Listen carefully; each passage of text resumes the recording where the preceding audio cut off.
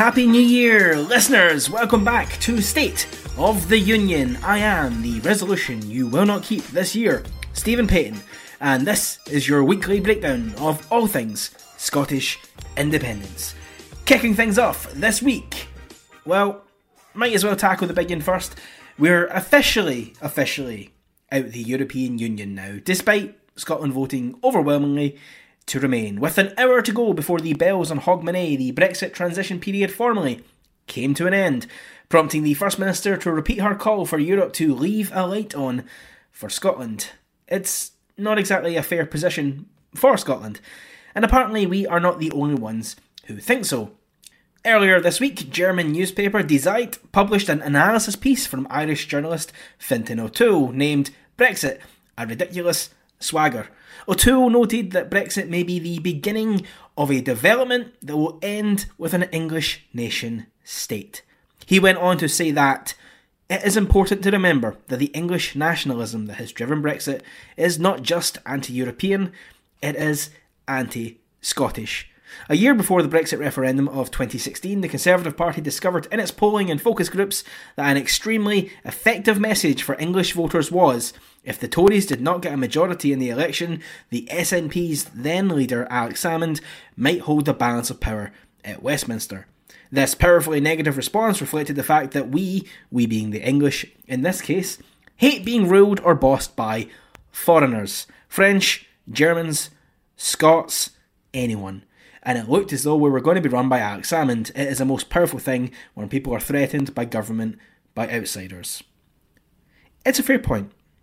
How far can a supposedly equal family of nations truly go when one of them not only shows hostility to the other to that degree, but also weaponises their participation in democracy to further their own gains?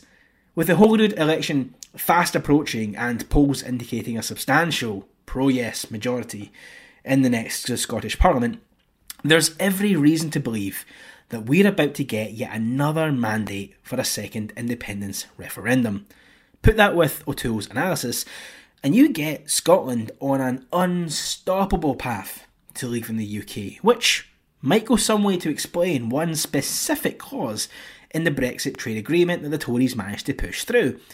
In the Tory Brexit deal, which we're now all stuck under, the Conservative government included an explicit clause that stated that the UK should be consulted ahead of any new countries joining the EU in the future.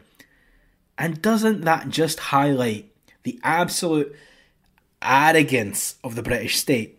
To make a pig's ear of negotiations to leave the EU, to centre British nationalism ahead of reason, to make such a big deal of how they are taking back control, and then to still demand that they should have a say in what the European Union does in the future, even though it has absolutely nothing to do with it. The fact is, this clause was likely included purely because the UK wanted some means, any means at all, to continue threatening to withhold access to the EU for an independent Scotland. That should give you an indicator of how worried they are about Scottish independence and how very real it is to them. That being said, the clause itself doesn't really mean much of anything. Sure, the British government should be consulted in future expansions of the EU, but the EU don't need to actually listen to anything they say.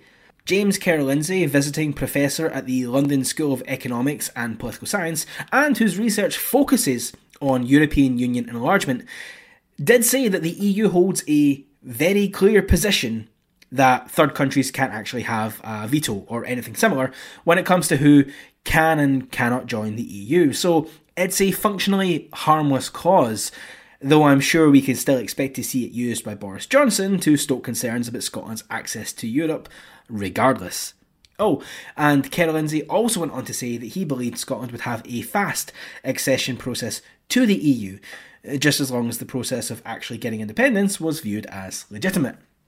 Also this week, another old face from the Labour Party popped up to warn of the dangers of independence, and for once, it wasn't Gordon Brown. No, this time it was Tony Blair, a man whose voice I'm only really interested in hearing if it's been broadcast from The Hague.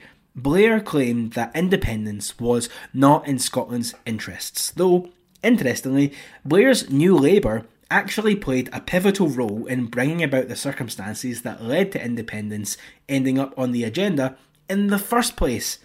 Many old Labour folk ultimately left the party, in part due to the direction he took it, and found themselves either out with any party but backing independence, or in the SNP.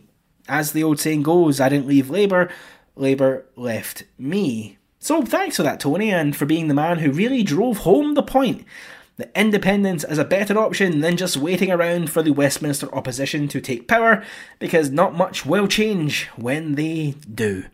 And finally, this week, we should take a moment to address the absolutely vile comparisons some pro-union folk made online between the domestic terrorists who entered the US Capitol building to try overthrow a democratic vote and the Yes movement.